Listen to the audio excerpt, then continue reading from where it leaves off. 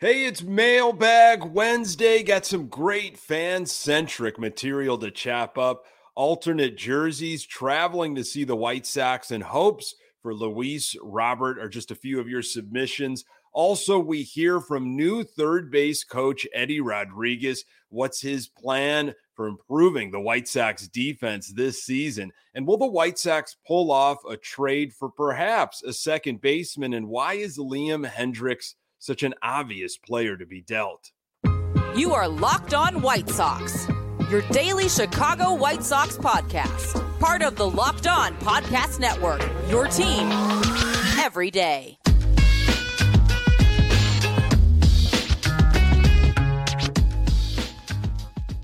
Hey, Sox fans, welcome to Locked On White Sox. Thank you for making Locked On White Sox your first listen each and every day. We're free and available on all platforms. Follow us on Twitter at Locked On Sox. Also, subscribe to our YouTube channel. Just search Locked On White Sox. Hey, I'm your host, Nick Morawski, a lifelong die-hard Chicago White Sox fan, recording this podcast just blocks from the ballpark in beautiful Bridgeport. You can find me on Twitter at Nick_GGTB. Really appreciate you letting me steal some of your time to talk off-season White Sox. Locked On White Sox is part of the Locked On Podcast Network, your team every day. The Toronto Blue Jays could be a potential trade partner, and Liam Hendriks might be the asking price.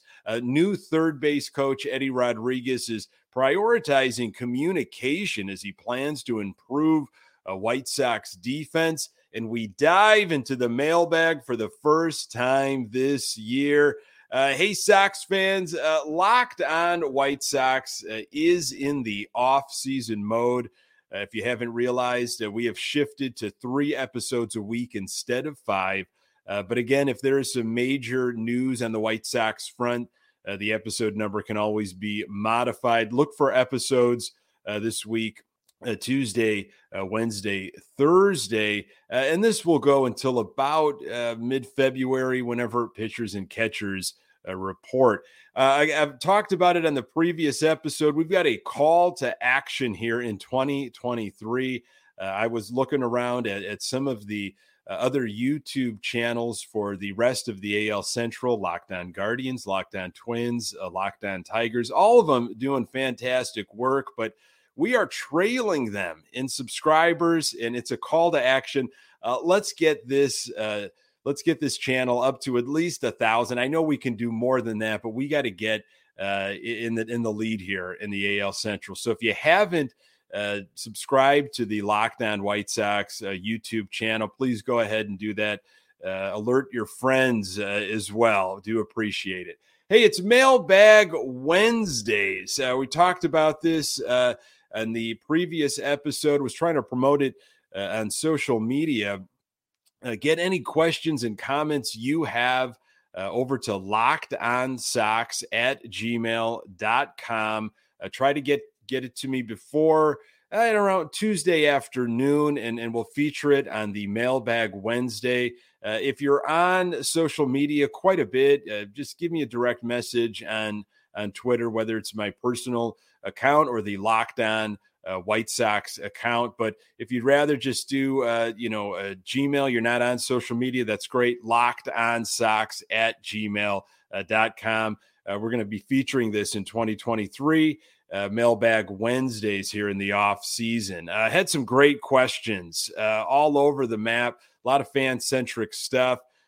Here's one of the questions from Mark. Appreciate the question. If the White Sox went away from the 1983 jerseys on Sundays, what alternate jersey would I like to see? And I got the hat on right now. If you're watching on YouTube, appreciate that. I've got the 1987 to 1990, that squiggly C, cursive C, blue and red with that white C. I've got that cap on, and I've come to enjoy those jerseys. I remember them growing up fondly, And they kind of I loved when they went to the black and white in of course 1991, but I've grown to appreciate these 87 to 90 jerseys a little bit more. They didn't have names on the back. These were the jerseys that Frank Thomas first wore and Robin Ventura.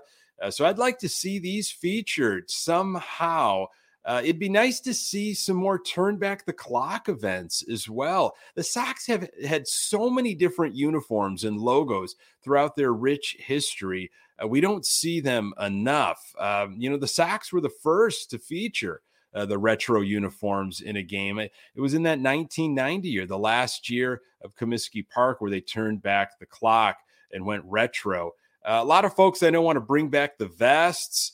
Those from the early 2000s. But 2023 marks the 40th anniversary of the 1983 team. So I have a feeling they're going to stick with that 1983 jersey on Sundays. They've really invested and made that Hitman logo their alternate logo, which I'm fine with. But if they could sneak in the 87 to 90 uniforms, I'd appreciate that.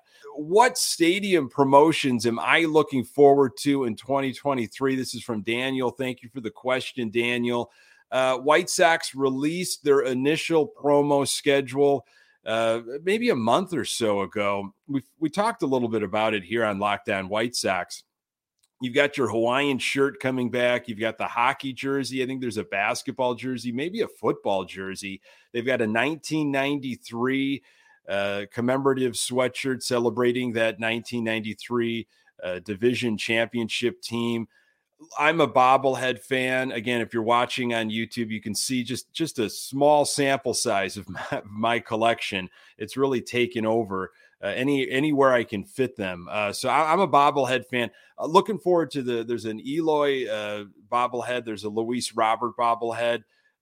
Eloy Jimenez has had a solo bobblehead a few years ago, but then Robert and Eloy had that tandem bobblehead that they gave out last season. So you got Luis Robert having his first standalone solo bobblehead. Hopefully they will add a few more once they release that second half of the promo schedule. Love to see a Dylan Cease bobblehead. Will he have the mustache? Michael Kopech, Andrew Vaughn, year of the Vaughn. You got to give Andrew Vaughn a bobblehead, maybe a 1993 or 1983 anniversary option. Love to see Black Jack McDowell featured maybe in a bobblehead to commemorate that 93 team. Will I be traveling to see the Chicago White Sox on the road this season? This from Dave. Thank you, Dave. I have seen so many different parks. I've been to 18, 19 different stadiums to see the White Sox, and I've been doing this for quite some time. It was really the year right after the Sox won. So 2006 might have been my first year going around seeing the Sox. I've seen some amazing cities, amazing stadiums, and some duds. There's a lot of dud state.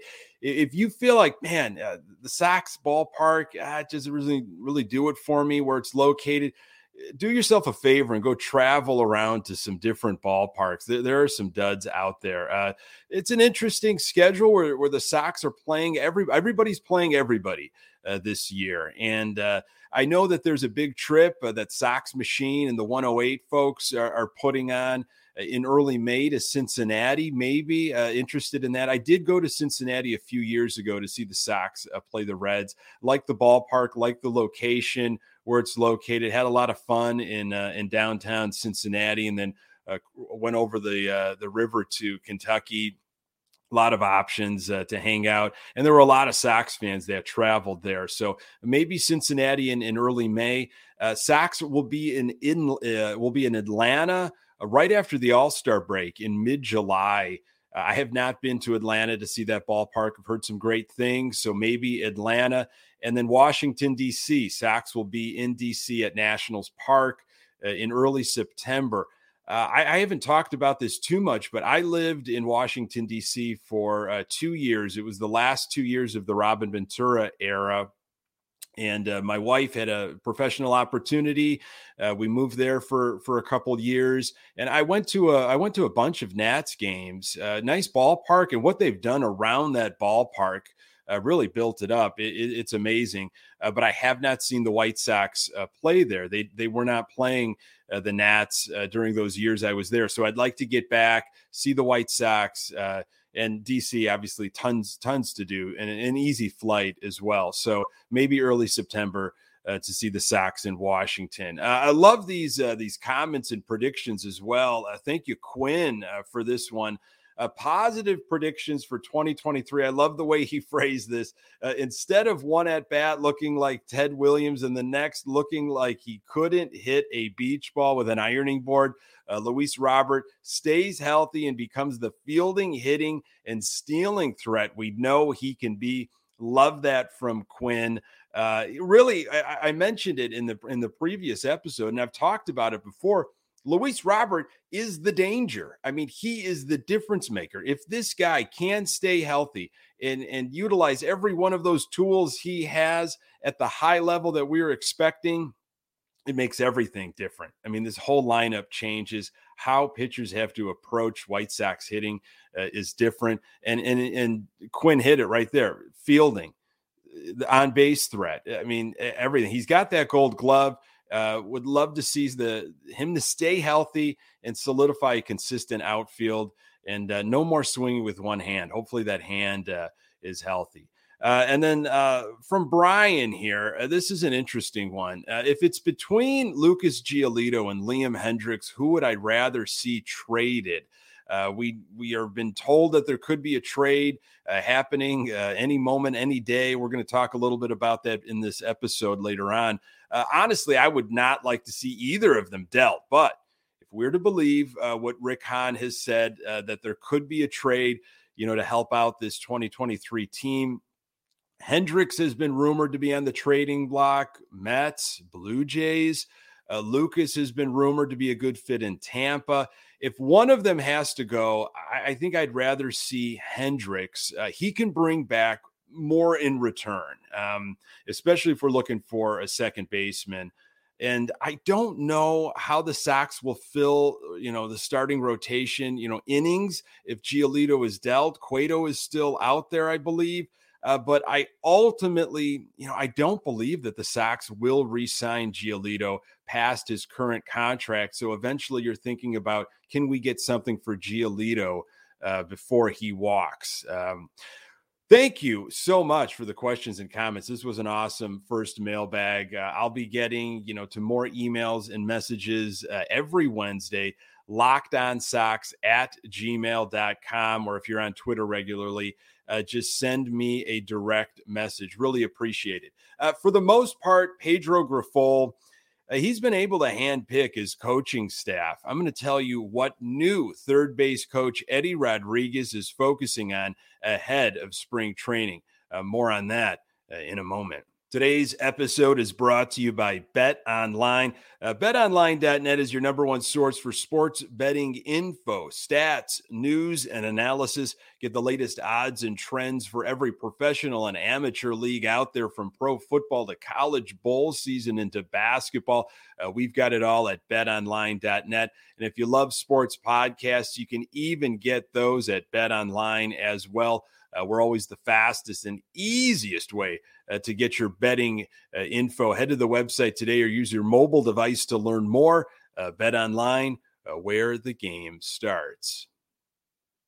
Great article, once again, by Mr. James Fegan in The Athletic. White Sox third base coach Eddie Rodriguez aims to improve the defense. It was good to hear from Eddie Rodriguez. Pedro Grifol and Eddie Rodriguez have known each other for quite some time and have maintained open communication over the years. We would talk about fundamentals, drills, and situations, Rodriguez said by phone.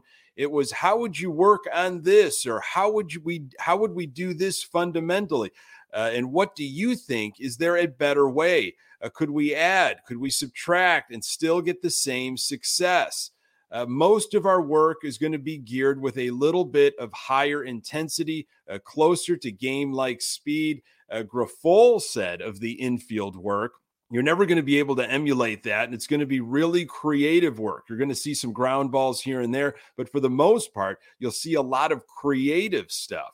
I will always communicate with daily dialogue with the player, with the infielder in particular, about where he's at.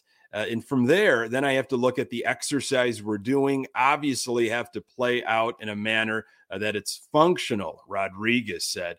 You can simulate it, Rodriguez said. A lot of people like to hit ground balls from home plate. You move up closer to a fielder and you're basically hitting the same ground ball, maybe not at the speed you would from home plate, but the distance and the length of the ground ball and its travel and the time it takes is a little different. You can cut the distance down, move closer to an infielder, and not necessarily work on expanding to the sides, but you work on quickness. You're hitting the ball left or right with a degree of speed on it. And now the reaction time getting out of the gate or attacking the ground ball obviously has to be faster because of the shortness of where the fungo hitter is hitting the ground ball. Let's secure the ball first, Rodriguez said. If you don't catch it, you can't throw it. If you don't field it, you can't do anything with it. Let's educate the glove hand. And then in that regard, we start securing the baseball more consistently, which will allow us then to do with the baseball what we need to do with it according to the situation or the play. Absolutely loved that quote. And Fegan ends the article by writing, not everything is going to go right with the defense or base running for the Sox in 2023, but Rodriguez is trying to make sure he's done his homework for whatever comes. And I think that is a huge point. That's a very important point. No matter what you think about Grifol or the coaching staff or what this Chicago White Sox team organization has done in the offseason so far, they are going to be a better prepared team. No doubt about that. I love these types of articles in the offseason, chock full of, first account perspectives from the folks that will be putting their heads together to get the most out of this White Sox team and create a new culture. I do appreciate the fact that Grifol has been able to surround himself with trusted individuals that seem to share the same way of doing things. Communication was mentioned as a focal point in his original presser, and I'm definitely getting that impression as we read more and more about his new coaching staff. A minor move for a relief pitcher, and maybe there's a big trade developing. More on that in a moment. So some news and notes here. A little bit of news. On New Year's Eve, the Chicago White Sox signed right-handed relief pitcher Jesse Schultens to a minor league contract. Schultens has since been assigned to AAA Charlotte. He was drafted by the San Diego Padres in the 9th round of the 2016 MLB draft. Schultens has spent his entire professional career in the San Diego organization. He pitched this past year with AAA El Paso, going 4-4 with a 4.10 ERA with 92 strikeouts over 83 innings. Schultens also pitched in the Dominican Winter League this offseason. So the Sox continuing to collect some arms here and there. Nothing major, but you can never have enough pitching, and you never know what can happen with some of these guys. And then this is from MLB Trade Rumors, article by Nick Deeds. 3 things for baseball fans to keep an eye out for as the new year gets rolling. 3 things. One of the items featured the Chicago White Sox in a major way, and it's all about second base, something that we've been talking about. You have been talking about and wondering with Sox fans in your life, when is second base really going to be honestly addressed? So this is what Deeds had to say. The White Sox currently project to run out Lurie Garcia and Romy Gonzalez at second base, but neither of those options is particularly inspiring. You can say that again. Garcia posted an OPS of just 500 in 2022, and Gonzalez's 609 mark is not much better. Free agent offers the potential for a reunion with either Josh Harrison or Elvis Andrus, but little else in the way of certainty, though bounce-back candidates like Jonathan Villar do remain available. All told, it seems like likely Rick Hahn's front office will have to explore the trade market to find new talent to bring into the fold. One team with a plethora of options at second base is the Toronto Blue Jays. Toronto appears poised to mix and match with Whit Merrifield, Kevin Biggio, and Santiago Espinal, with Merrifield likely earning the lion's share of playing time out the gate. So either Biggio or Espinal will represent an upgrade over in-house options for the Chicago White Sox, and both would come with some upside as they've shown flashes of being above average regulars in the past. The Padres, meanwhile, are reportedly willing to listen to offers on Kim, but he's also slated to play a regular role in their outfield, so he won't necessarily be easy to acquire.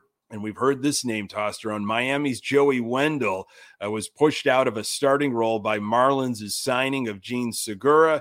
There's been ample speculation about the Yankees moving Torres throughout the offseason, and the Rockies at least discussed Brendan Rodgers in talks with the Marlins. I'll be with Colorado seeking the type of controllable MLB pitching the White Sox don't necessarily have to offer. But that Toronto Blue Jays angle, there were some rumors about Liam Hendriks a few weeks ago that, maybe Toronto's kicking the tires on Liam Hendriks. It seemed like Toronto was one of the other teams that was up against the White Sox before Hendriks decided to sign with Chicago. They're very high on Hendriks, I would assume, and they seem to have something to offer with second base. Again, if you're talking about, who you'd rather see go, I don't want to see Hendriks leave this team. We need that lockdown closer. If the Sox can get back into, AL Central contention, which I think they can, but he can bring back the most. I really do believe that. And, maybe it's time for Ronaldo Lopez to step up. Things that maybe we don't need to discuss just right now, but Toronto Blue Jays maybe would be an opportunity to be a trade partner. Folks, thank you so very much for making this podcast part of your daily routine. You can find the Locked On White Sox podcast absolutely everywhere you find your podcasts. We are on Twitter at Locked On Sox. You can find me on Twitter at Nick_GGTB. And don't forget to subscribe to our YouTube channel. Call to action. Let's get that to 1,000 or more as quickly as we can. Do appreciate all the folks that have subscribed over the last few days. Thanks for making Locked On White Sox your first listen each and every day. Now make your second listen Locked On MLB Prospects. Host Lindsey Crosby is a prospect encyclopedia, and he's going deep on the MLB stars of tomorrow. It's free and available wherever you get your podcasts. Coming up on the next episode, the 40-man roster is now at 39 as the Chicago White Sox officially announced the Andrew Benintendi signing. Really appreciate you making time for the Locked On White Sox podcast. I'm Nick Morawski. Until next time, go Sox.